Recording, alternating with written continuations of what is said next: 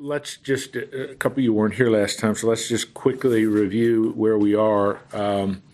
We're in chapter 18 of the book of Genesis, and the renewal of the covenant had occurred in the previous chapter, and the sign of the covenant was declared by God to be circumcision. We talked a good bit about that last time. And then chapter 18 is divided, it's really a precursor to what happens in chapter 19. But chapter 18, the first 15 verses, is Yahweh, and it says that in verse 1. Yahweh appeared to him by the oaks of Mamre. And I directed you to your map to where Mamre was. And so, I'm not going to go through all that again, but it's where Abraham is living. It's where he pitched his tent. He's a nomad. He's a nomadic herder. He has vast herds. And as he's there, the Lord appears to him with two other individuals. They will be identified in verse 18 and following as angels. So Yahweh and two angels appear. He shows them magnanimous hospitality. This is Abram. And as we talked last time, in the ancient world, covenant agreements were always sealed with a covenant meal. And that's what's going on here. The covenant had been renewed in chapter 16. The sign of the covenant had been declared, i.e. circumcision. And now that covenant, the covenant has been cut. They walked between the two. I remember all that in the previous chapters. So there is a great deal going on here, and don't miss that. This is this covenant meal which seals this covenant that's unilaterally and unconditionally made by God. And then to drive home the fulfillment of that covenant promise, God asks in verse 9, "Where is Sarah, your wife?" Not because God didn't know where she was, but the point is to draw attention to the main purpose now of the visit, to affirm that 1 year from today, the covenant son will be born. So after 25 years, God is about to fulfill the covenant promise. Do you ever wait 25 years for God to fulfill a promise? I mean, that's a long time. And as we read, we saw it in verse 24 of the previous chapter. Now we're going to see it here again. I mean, Abraham is almost, he will be 100 years old when Isaac is born. And then Sarah responds, and it tells us, verse 12, she laughs. Because she is way beyond, the end of verse 11 told us, way beyond the ability to have children. The way of women has ceased to be with Sarah. And she laughs. It isn't so much a laugh of mockery, but it is a laugh of some doubt, but it's a laugh of just the incredible, incredulous, unbelievable possibility that she is going to conceive and give birth to a child. And so then, where we left off last time, in verse 14, what I think is one of the most important verses in the whole Bible, is anything too hard for Yahweh? That's always how you resolve doubt, by coming back to who has made the promise. Who has said, I will be with you always, even to the end of the age? Jesus did. Is anything too hard for the Lord?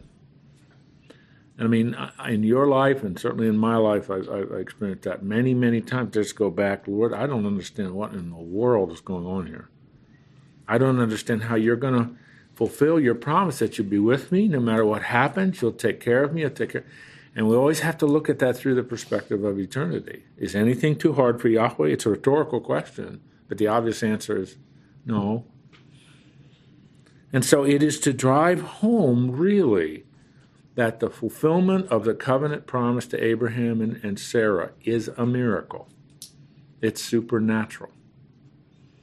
There is no other explanation for a 100-year-old man having a baby. Or I should say siring a child. He doesn't have the baby, Sarah does. But you understand what I mean.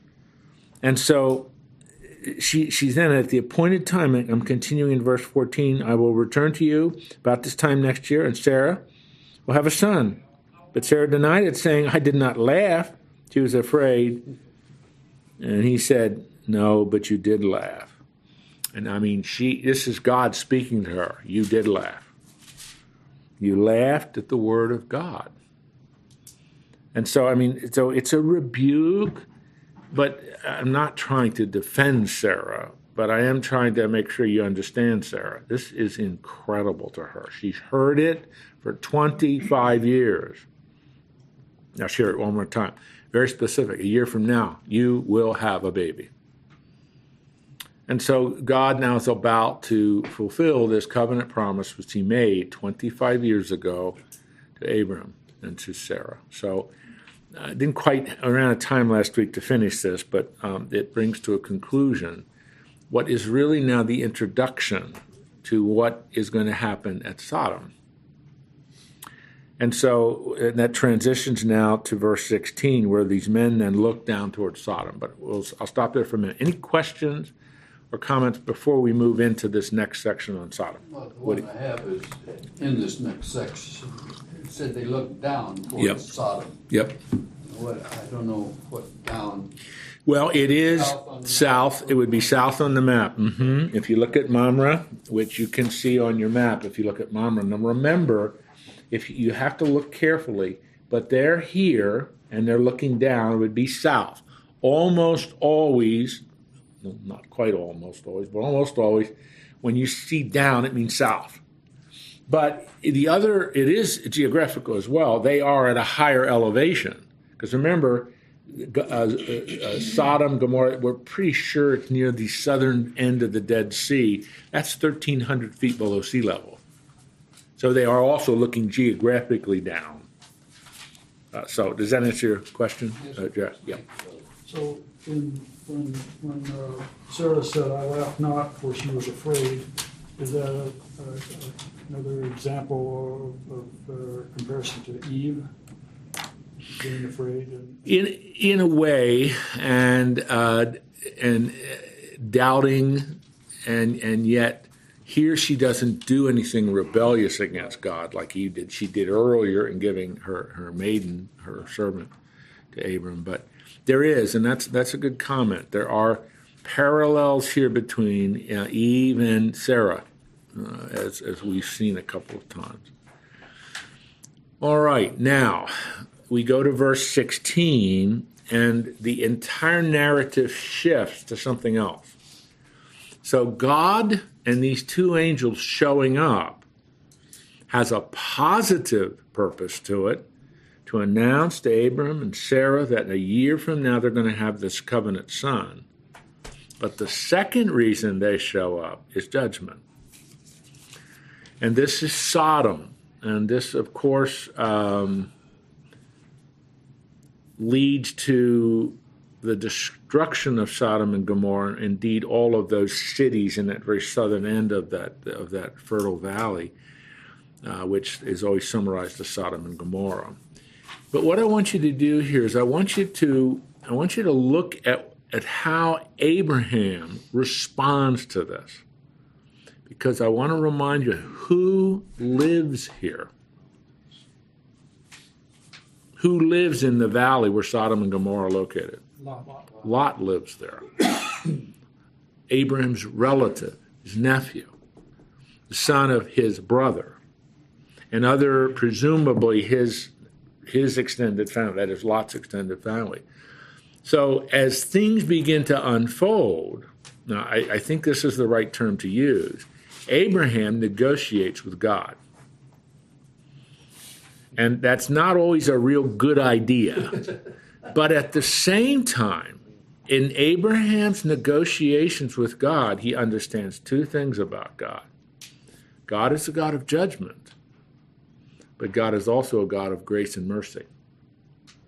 And so he is appealing to the second of those two attributes.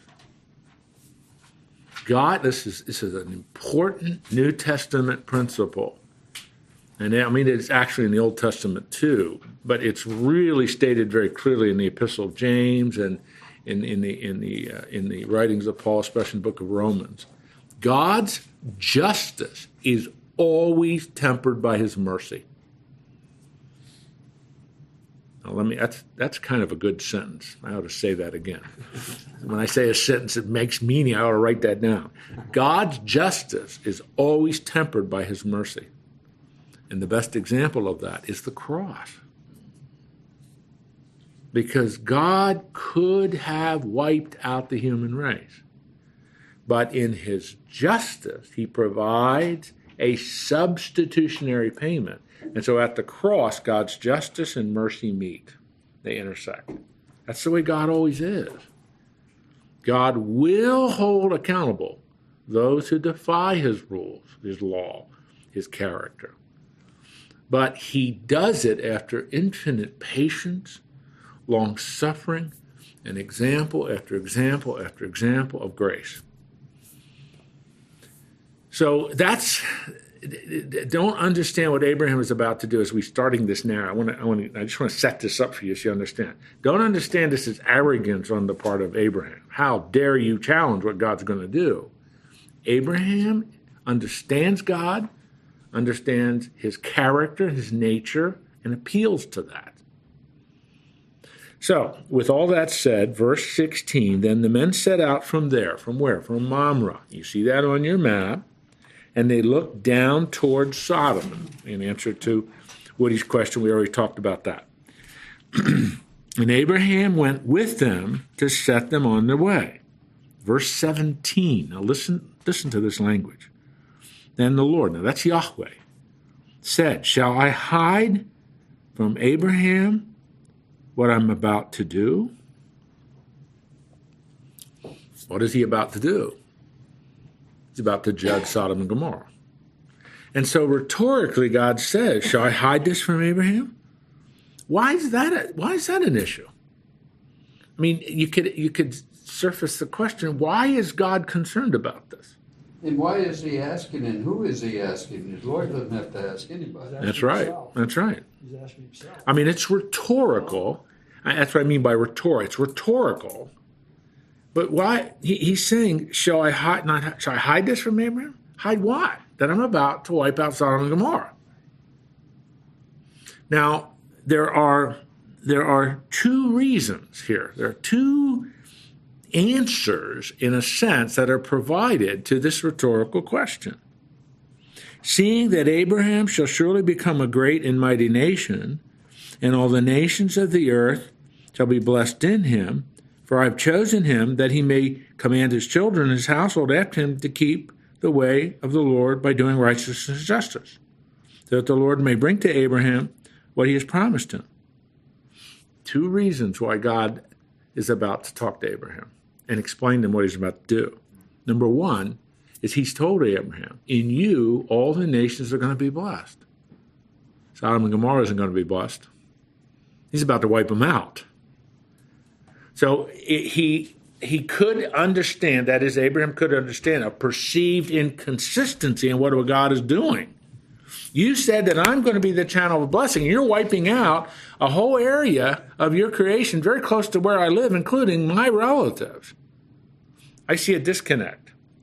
Second, I want Abraham to be able to teach his children and his grandchildren and all of the descendants of Abraham what I'm really like.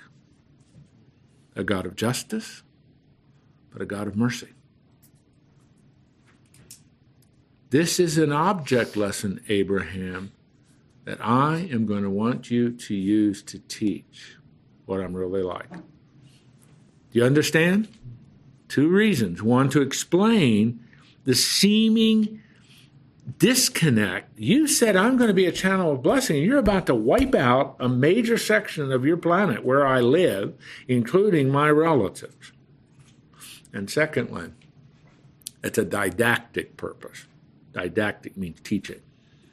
I'm going to want you to use this to teach what I'm really like.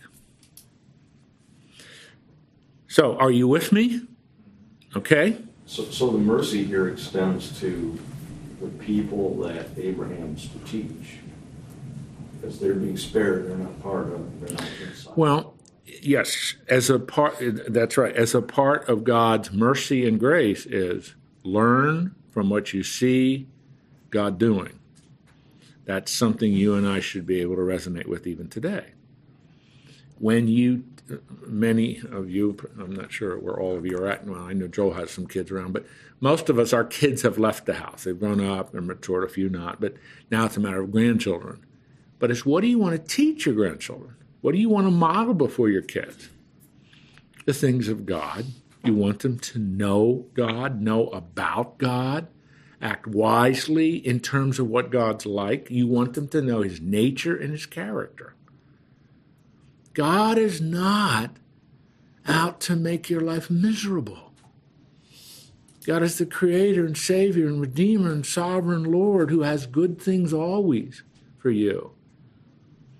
But it's important that you walk in loving obedience with him, that you take what he says seriously. I'd like to give you some examples of this from my life, from history, from the Bible. Learn from these things. As one time has been said, it's been said many, many times, but one very important historian said this years and years ago. The one thing we learn from history is that we don't learn anything from history. But that should not be true in the believer's life. That we learn from what we read. We learn from what we see. And so this is to become an object lesson for Abraham and his descendants of what God's nature and character really are like. And so Abraham will understand that because those key words at the end of verse 19 are righteousness and justice. After him to keep the way of the Lord by doing righteousness and justice. Because if you do not seriously pursue righteousness and justice, God will hold you accountable. It doesn't mean he's going to wipe everybody out like he did Sodom and Gomorrah. I want to talk about the nature of that in just a second. We're not there yet. But I'm trying to get you to see that the Lord is using some profoundly important terms here that will resonate throughout the rest of the Bible: righteousness and justice. They are core values of our God. They're very serious things to him. And if we treat them flippantly, to our own danger, both individually as well as a civilization. Mm-hmm. Is there any sin that God cannot forgive someone who has come to Christ, who knows better than to engage in a particular event or act, and that cannot be forgiven other than, well... No, there is no sin that cannot be forgiven. And I think except the final sin, the last breath you take, you still reject God. Yeah. You still reject his grace. You still, I mean that's the ultimate. But that I see nothing in the Bible that indicate that there's any other sin than that. That should be an encouragement to us sometimes when we get discouraged in life, and we think we're so far from him that he isn't interested. You're never, if you're a child of God by faith in Christ, God's relationship with you, we've talked about this many times, but God's relationship with you is different. You're now his child. He is your heavenly Father. If you've not made that decision of faith, that relationship is different. But until you take your last breath, I don't see anything in Scripture that would contradict this. There is never a loss of hope for you. I mean, I've known several individuals in the last moments of their life, they put their faith in Christ. A lady that she and her husband went to Israel with me, but he was just one of those, he just refused to put his, I talked to him, he just refused to put his faith in Christ. He said, I don't want to do that. I won't do it.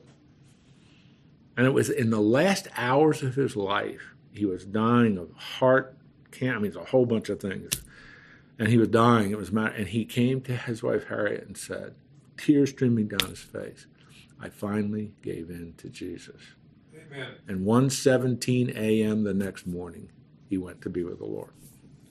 He finally gave in. I mean, it's amazing. And when she told me that, she was crying. I mean, it was all, but she was just saying, that's what I prayed for. She prayed for him for 25 years. He just would. I talked to him. He went to Israel with me. I mean, it's unbelievable. He just would not do it. He just would not do it. He refused to do it. And it was an act of his will. He knew the Bible, but he just wouldn't do it. And finally, at the last moments of his life, he gave in. Or you could say he gave up. So it's never too late.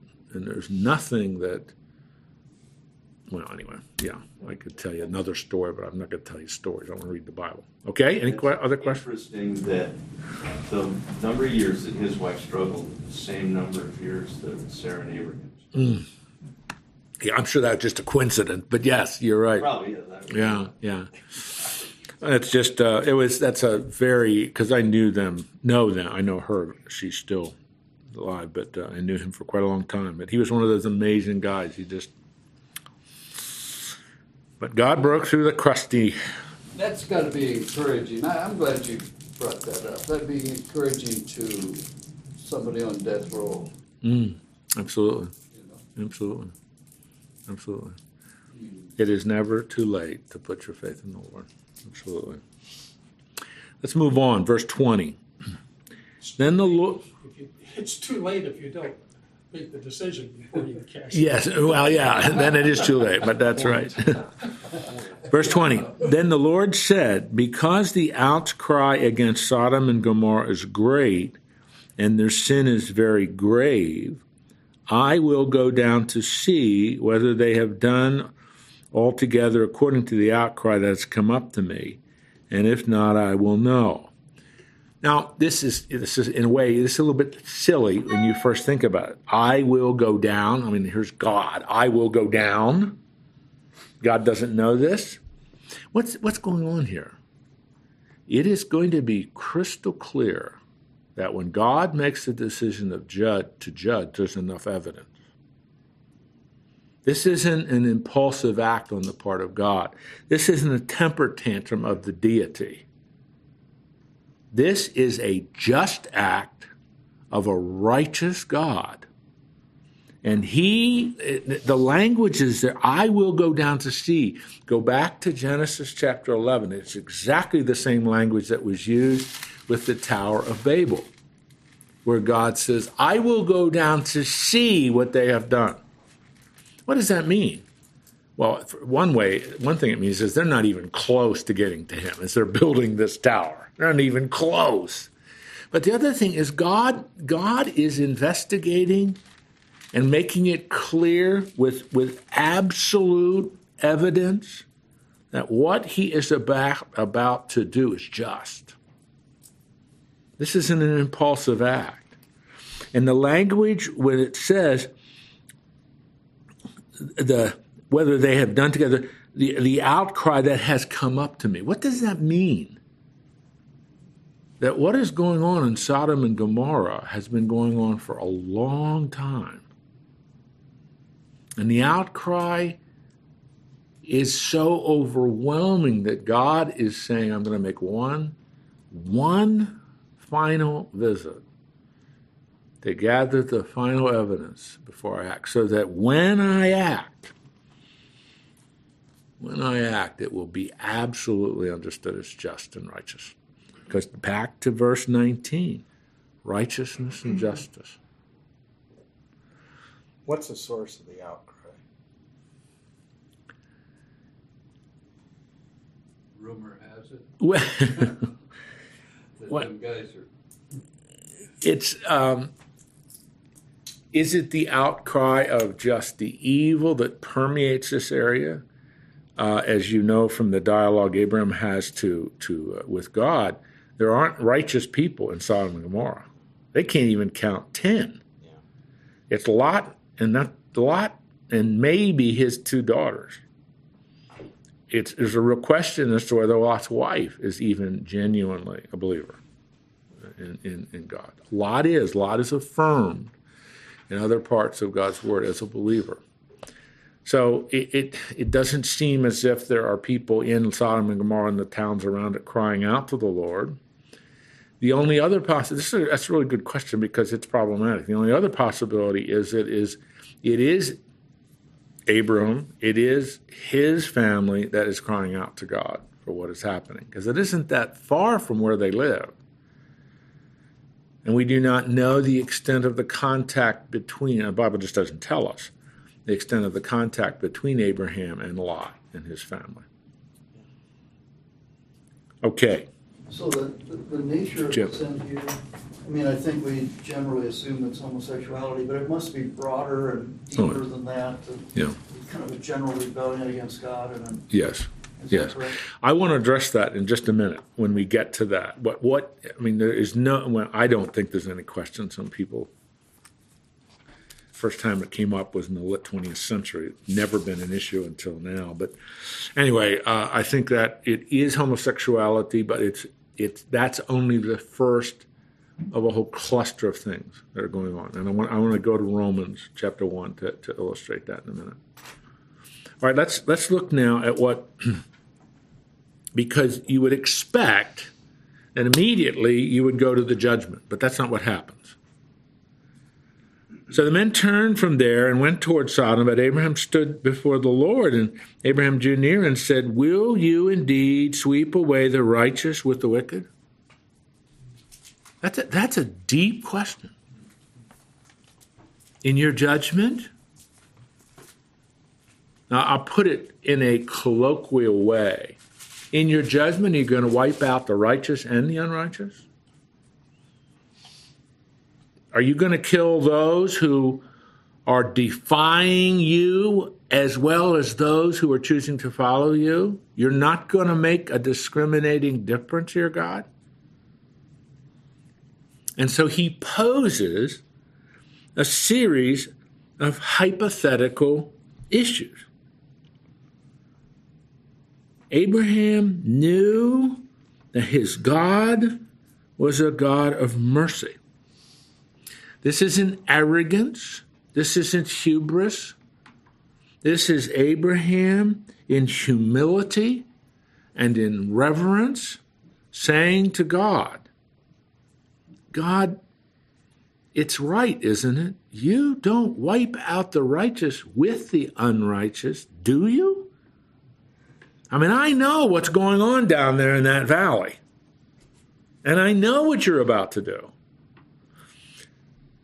But God, because I know who you are,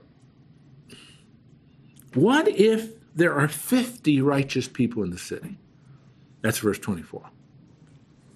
Will you then sweep away the place and not spare the righteous, it for the 50 righteous who are in it? Far be it from you to do such a thing, to put the righteous to death with the wicked, so that the righteous fares the wicked. Far be it from you. Shall not the judge of all the earth do what is just? That's rhetorical. Abraham is asking that. Again, do not understand this as Abraham defying God.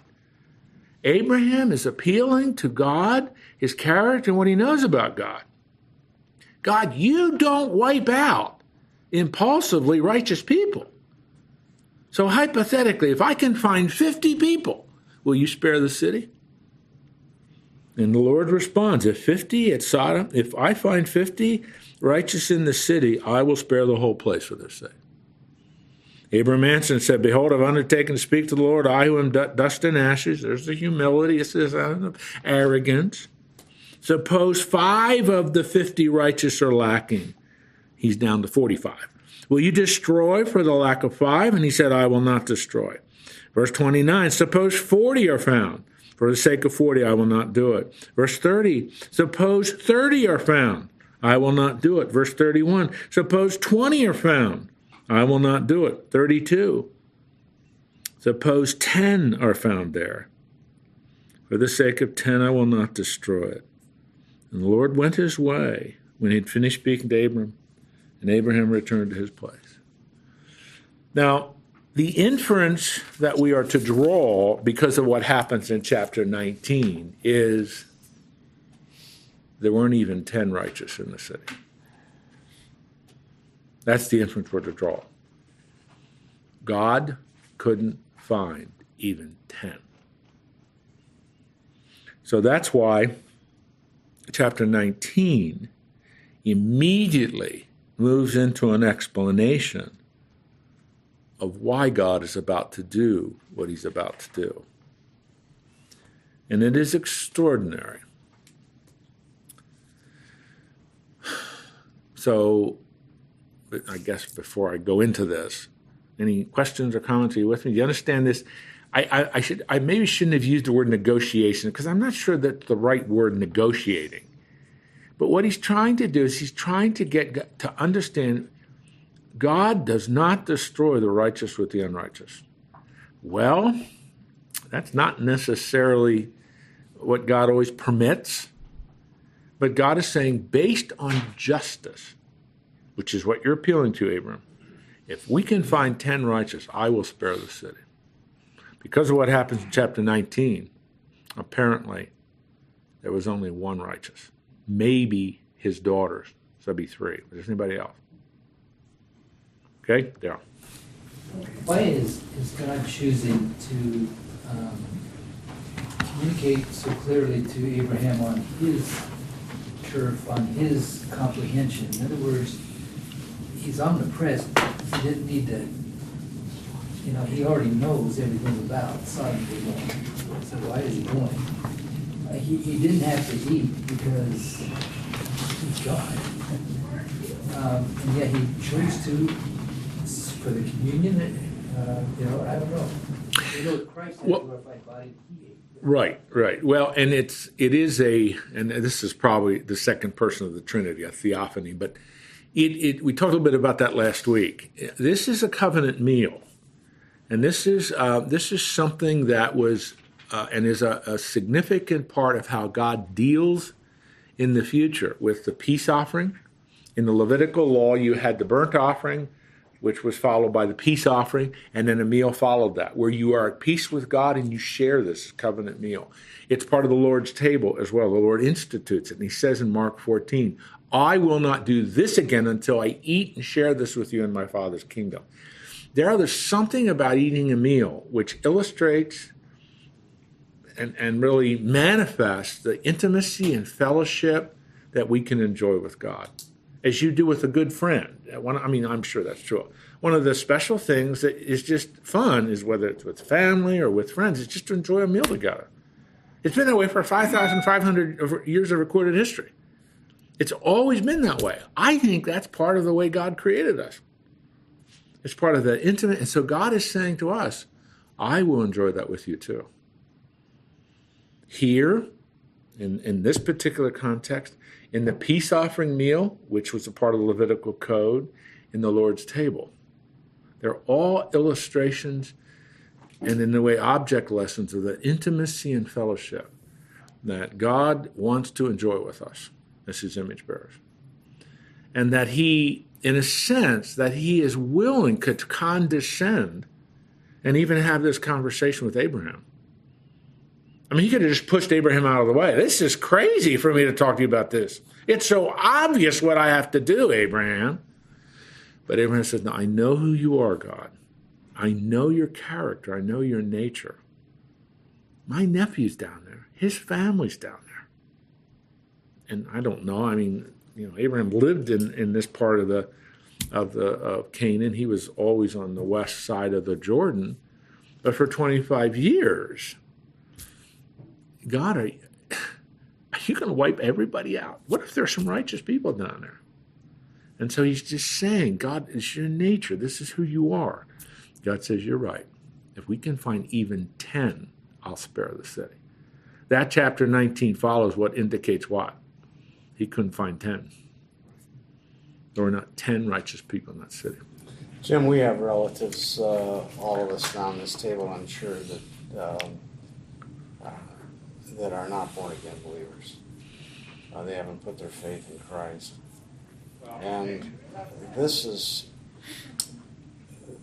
a pretty good platform for having a dialogue with a God who does not change. Yeah. He said, I change not. Yeah. So the God of this book of Genesis is the same God Absolutely. in 2016. Yeah. and that we can have a dialogue with him. And if we're burdened,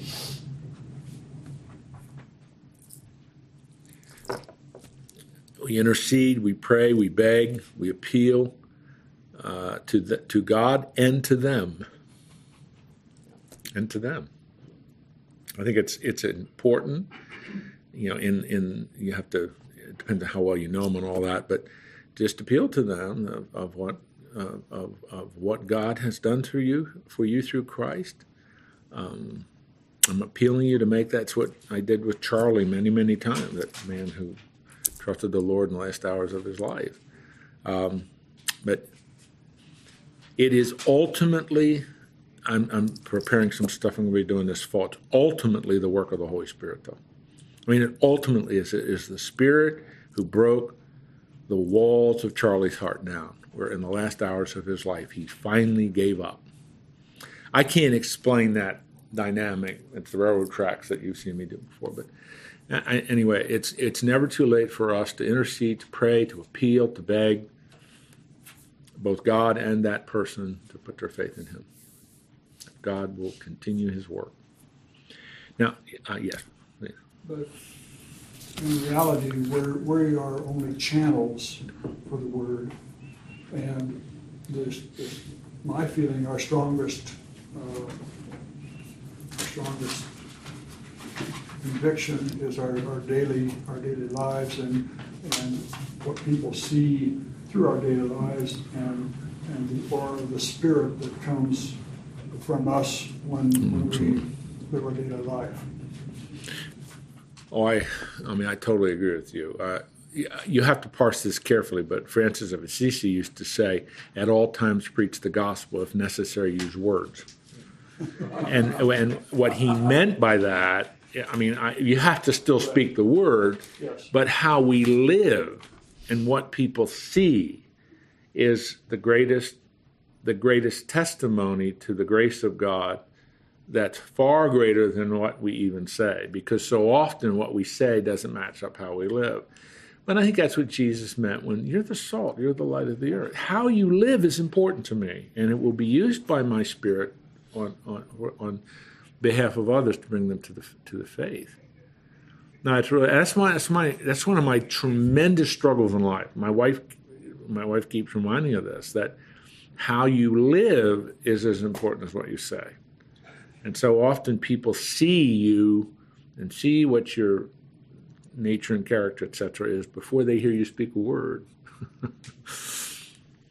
I want you to turn with me. I forgot I didn't bring my Bible. I have it on my phone. So if you will turn with me to the book of Romans. Before we dig into chapter 19, which we are going to do at length, I want you to turn to Romans chapter 1. And I want to pick up with verse 24. Now, we could read 18 to 24, but I want you to see something here. It gets to the heart of what Jim asked several minutes ago. What Paul is doing here, and we studied Romans a couple of years ago, so I don't know if you remember that, but the first 3 chapters of the book of Romans are about the revelation of God to humanity and how humanity has responded. Chapter 1, 18 through 34 is God's revelation of his creation, his created world, okay? And how humanity has responded.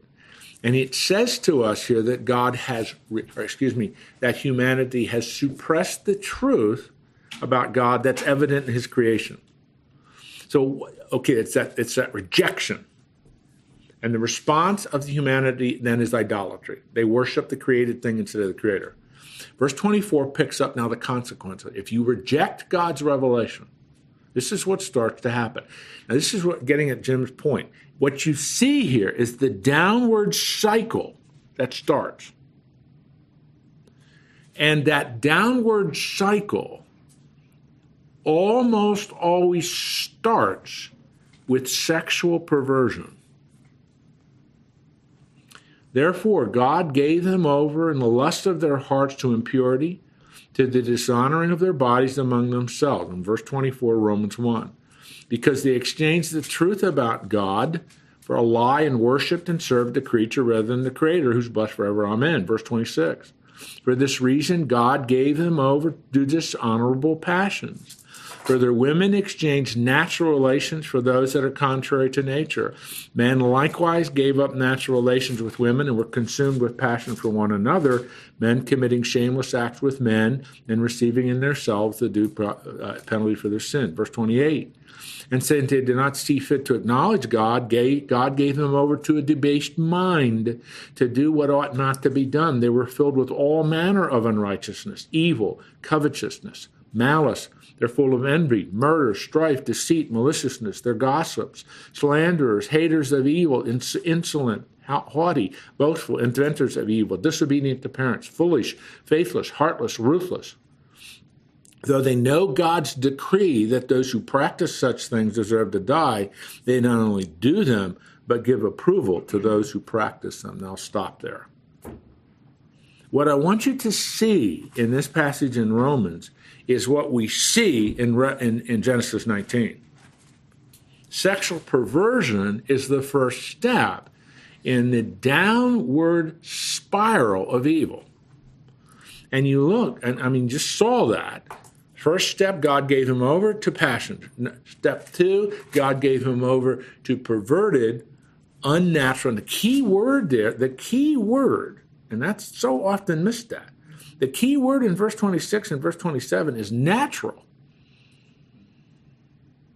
Natural. That takes you back to the creation orders of God. The natural things God created is heterosexual relationship. That's the natural thing, Genesis 2. So, and then the consequence of that is in verse 28 and following. The consequence of that then is a debased mind to rationalize and justify the things that God says are not justifiable. And just one thing leads to another thing, leads to another thing. And 29, 30, and 31 are just evidence of the downward spiral. Now, men, without trying to get into politics or anything, all I'm making is a comment. Do you see evidence of this cycle in American civilization today? I do. And I'm not talking about any individual. All I'm saying is that because of what Paul talks about in this step-by-step refusal to acknowledge who God is and what he stands for, this is what you start to see. It isn't only the same-sex marriage phenomena, it's all the things you see in 29, 30, and 31. Because the consequence of rejecting God, who he is, what he stands for, is verse 28, a debased mind. God gives him over. That's the way God made his world. If you choose not to follow me and you choose to deny everything I've revealed, God will not force you to love him. God will not force you. Okay, this is the way I made my world. There is a natural, chaotic, dysfunctional disorder that follows. And I don't know how anyone who's objective and intellectually honest can look at human history and not see the evidence for this. It's everywhere. Every civilization that has rejected God and rejected what he stands for, they do not last. And it's because these things that you see in 29, 30, and 31 undermine the order and purpose of civilization. I mean, just the natural order of things that just disintegrates. And that's where it is really an amazing thing to see in the United States. I mean, it really is. The rapidity of this it's so rapid how this is happening. And not that, I mean, in one sense, we delude ourselves to think that the United States has always been a righteous, perfect nation. It hasn't been. I'm reading a book right now on the nature of slavery in the pre-Civil War South. That's pretty ugly stuff to read. But all I'm saying to you, there was always a very, very, very, very significant remnant. That remnant's getting smaller and smaller and smaller in the United States. And what you see Paul describing here, and this is what you see then in Sodom and Gomorrah. it isn't only the homosexuality. That I believe that's the point of chapter 19, but it's much deeper than that. This is a civilization in the southern part of the Jordan Valley on the eastern side, which is where this is located. I mean, it was downright brutal and ugly and dysfunctional. And the perversion that was a part of it is only the surface of a much deeper sickness that sin causes.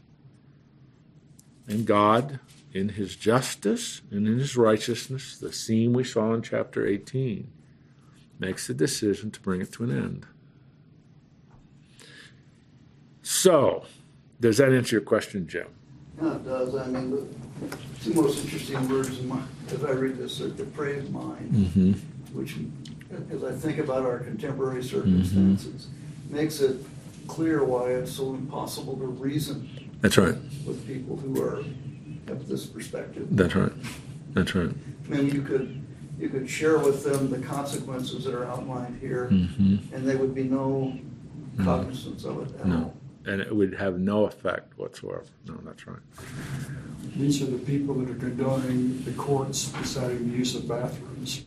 I mean, that's what I mean. It's so pervasive, and Jim's comment is the correct comment. This debased, depraved mind, where you can rationalize things that are just, it's all of these things. Rationalize all of this. And in the United States of America in 2016, rationalize all of this on the basis of freedom and right. I'm free. I have the right to do whatever I want. And the core value of 21st century America is autonomy. I'm an autonomous person. I'm answerable only to myself. I mean, and that's oh my goodness, you can't build a lasting civilization on the premise of autonomy. You just can't do it. It will not work. It's just not going to work. If you look at liberty and you look at the definition of liberty, it's not autonomy. Not at all. Autonomy is anarchy. Liberty is accountability. Well, the founders of our nation used to speak of ordered liberty. That's a phrase I don't think I've heard anybody use that in 25 years. But ordered liberty. This nation, I was going to go down a bunny trail. I'm not going to do that. This nation was built on a triangle. And I didn't make this up. It comes from another guy. But the triangle was on one point. You know what a triangle is. One point of the triangle is freedom. Another point of the triangle is virtue. The other point of the triangle is faith. Faith, freedom, virtue. Virtue, Jefferson, Adams, Washington, Hamilton, they all used the word virtue. Adams would say we seek to build a virtuous republic.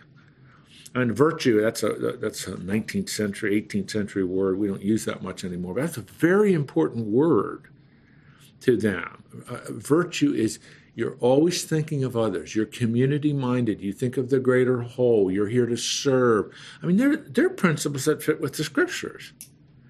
And they would say that faith is the key to virtue. Because without faith, you end up as virtue becoming, I just do whatever I want to do. You see what's happened to that triangle. Faith and virtue don't exist. You just have freedom. And freedom without faith and virtue doesn't work. Freedom turns into autonomy. Now, we're way beyond Genesis 19. But it's important for you and me who know the Lord to see without just, and it's not that we aren't concerned, but not just focusing on the same-sex issue, but how this is evidence of a much, much deeper problem. The debased mind, where you can rationalize any human activity, any human choice based on freedom. But freedom without virtue and faith is not going to work. The United States of America, culturally, is in the process of self-destructing. And I mean, it really is. I mean, it's just, it cannot last like this very long. Now, I don't mean tomorrow, but I mean, it's hard to imagine another 240 years of this. That's how old our republic is. I mean, it's hard to imagine another 240 years. Bennett's book, the Book of Virtues. Yeah, I don't know when it was, 10 or 20 years ago it was published. excellent book. But it was an effort to try to point back to the foundational virtues of this country. That's right. That have been totally lost. Hmm. Exactly. It's not total, there's a remnant, but it's pretty small. Yeah. It's shrinking. Well, that's, and that's why our hope remains in the Lord. That, Are there at least 10? yeah. All right. It's 20 minutes of, but let's start. Is it all right if I start in chapter 9? I'm going to draw us back to the Bible if I can. Did you identify those two angels? No, by names or anything? No. It doesn't. There are only two angels named in the Bible: Michael and Gabriel. It's maybe it's Michael and Gabriel, but we don't know. It doesn't tell. Verse 1 of chapter 19. Now, as we start this, I want you to have two words in your mind: the word destruction and the word deliverance. God is about to destroy, but He's also about to deliver. Destruction and deliverance. That's the twin theme. That's always the theme. God will destroy, but God will deliver.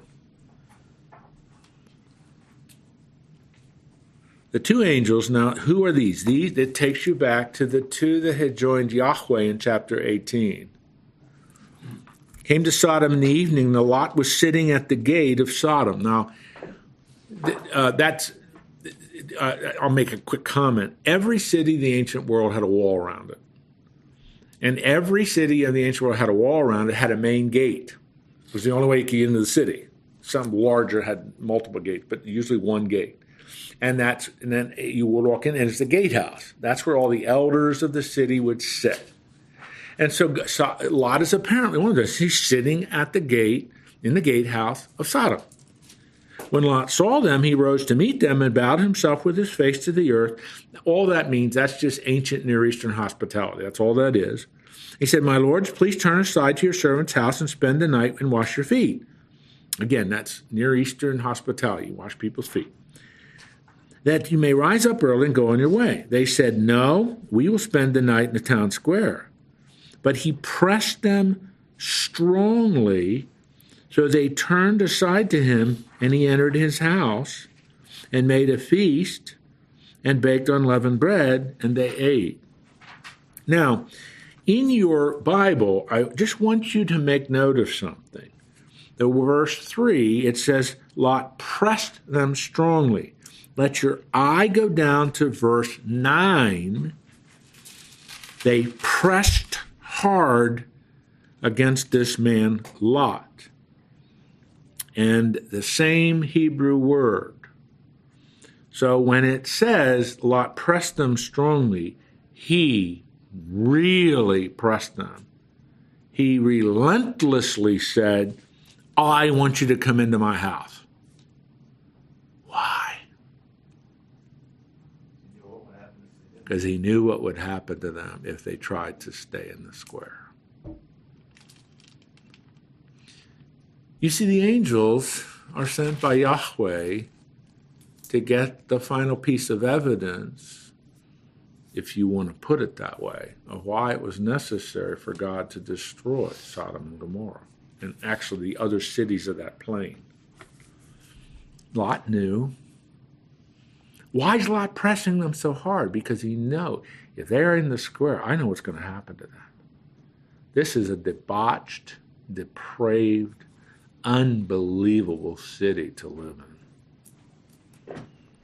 And so Lot is aware of this. Yes, Joel. So he doesn't necessarily know that they're angels. He's just looking out for their well-being, whoever they are. I'm not sure that we have enough information to answer that question. The way in which it unfolds, you get the impression that Lot has a sneaking suspicion these are just ordinary visitors. But that's an inference. But he is concerned about their welfare. And that becomes really clear because of what happened. I mean, this must have been really some unbelievable city to live in. A debauched city where even guests could be open to sexual exploitation. Verse 4, Please note, but, it's always a word of contrast. But before they lay down, the men of the city, the men of Sodom, both young and old, all the people to the last man. I mean, I don't know if that's hyperbole or that's literal, but it means every male in the city surrounded the house. And they called the lot. Where are the men who came to you tonight? Bring them out to us that we may know them. The Hebrew word for know is yada. If you make it into English, it's Y-A-D-A. It is used throughout the Old Testament as a figurative expression of sexual intercourse. It is used in Genesis chapter 4, verse 1, and Adam knew his wife Eve, and she conceived. So this isn't, we would like to have an intellectual conversation about them, with them about the politics of the northern area in Mamre, where they came from. That's not what it's about. Yada is a metaphorical description of sexual intercourse. We want to have sex with them. And because these are male, this is homosexual acts of sex. And by the way, that's where we get the word sodomy. I'm sure you know that. Sodomy is a word that comes from Sodom. So the acts of the men in Sodom. Now, verse 6 has got to be one of the most astonishing verses in the whole Bible. I can't imagine. Lot went out to the men at the entrance, shut the door after him, and said, I beg you, my brothers, do not act so wickedly. Behold, I have 2 daughters who have not known any man. Let me bring them out to you, and do to them as you please. Lot is willing to sacrifice the virginity of his daughters to protect these 2, who perhaps, as Joel intimated, he may know who they are. Only do nothing to these men, for they have come under the shelter of my roof. Verse 9, but they said, stand now, they are the men of the city, stand back. And they said, this fellow came to sojourn, and he became the judge. Now we will deal worse with you than with them. Now he, the fellow, is Lot, came to sojourn. You came to live with us. Remember when he and Abraham divided, and he went down to the southern? You don't belong to this city. You just came here a little while ago. Then they pressed hard, same word we saw in verse 3, against the man Lot, and drew near to break down the door. But the men, that would be the angels, stretched out their hands and brought Lot into the house and shut the door. And they struck with blindness the men, who at the entrance of the house, both small and great, so that they wore themselves out, groping for the door. You understand that, don't you? They're blind, but they're still trying to break down the door. That's real evil. So these angels had some powers Absolutely. to blind them. That's correct. Wow. Why would he offer his daughters over these 2 men? I mean, is there any rationale that ever has come to your mind in that regard? Well, I think 2 things. Number one, it does show you to a degree the depravity of Sodom is rubbed off on Lot, that he even would consider doing that. Plus, and it gets back to something Joel asked, I think to a degree Lot is understanding something, who these people are. They either, whether he knows they're angels or not, I don't know, but that they represent God, represent righteousness. And I am not going to be a participant in homosexual rape. I'm going to protect these guys. The other facet of this, now I don't know, it's hard for me, but it is often brought up too. The other facet of this would be such a violation of hospitality to allow the city to just take any man that comes into your house and rape them in a homosexual rape. I mean, this is counter to everything that he considered to be of value. But I mean, to me, it does show, and we're going to have to quit here. But to me, it does show. If you want to find out what happens, come back next week. But the level of depravity to which even Lot has sunk, that he's willing to give his daughters, who are virgins, they have not yet known a man, to satisfy the demands of this crowd. That's, I have 2 children, one of them's a daughter. I can't imagine doing that. I don't care how bad things that. Can you imagine giving your daughter to satisfy the sexual demands of a crowd? It's unimaginable to me.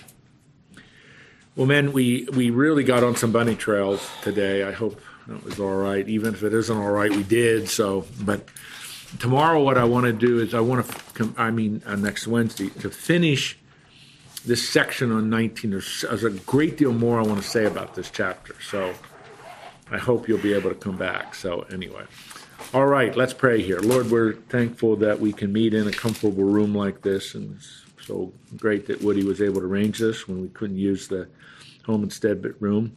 Thank you, too, for these men, for their lives and what you're doing in their lives, as we together are instructed by your word, as we see with insight what your character and nature really is. Abraham reflected on that. God, you're a God of righteousness, a God of justice, but you're also a God of mercy. Lord, wouldn't you spare this wicked city if there are some righteous people in it? He is not negotiating. He's declaring who God is and appealing to his mercy.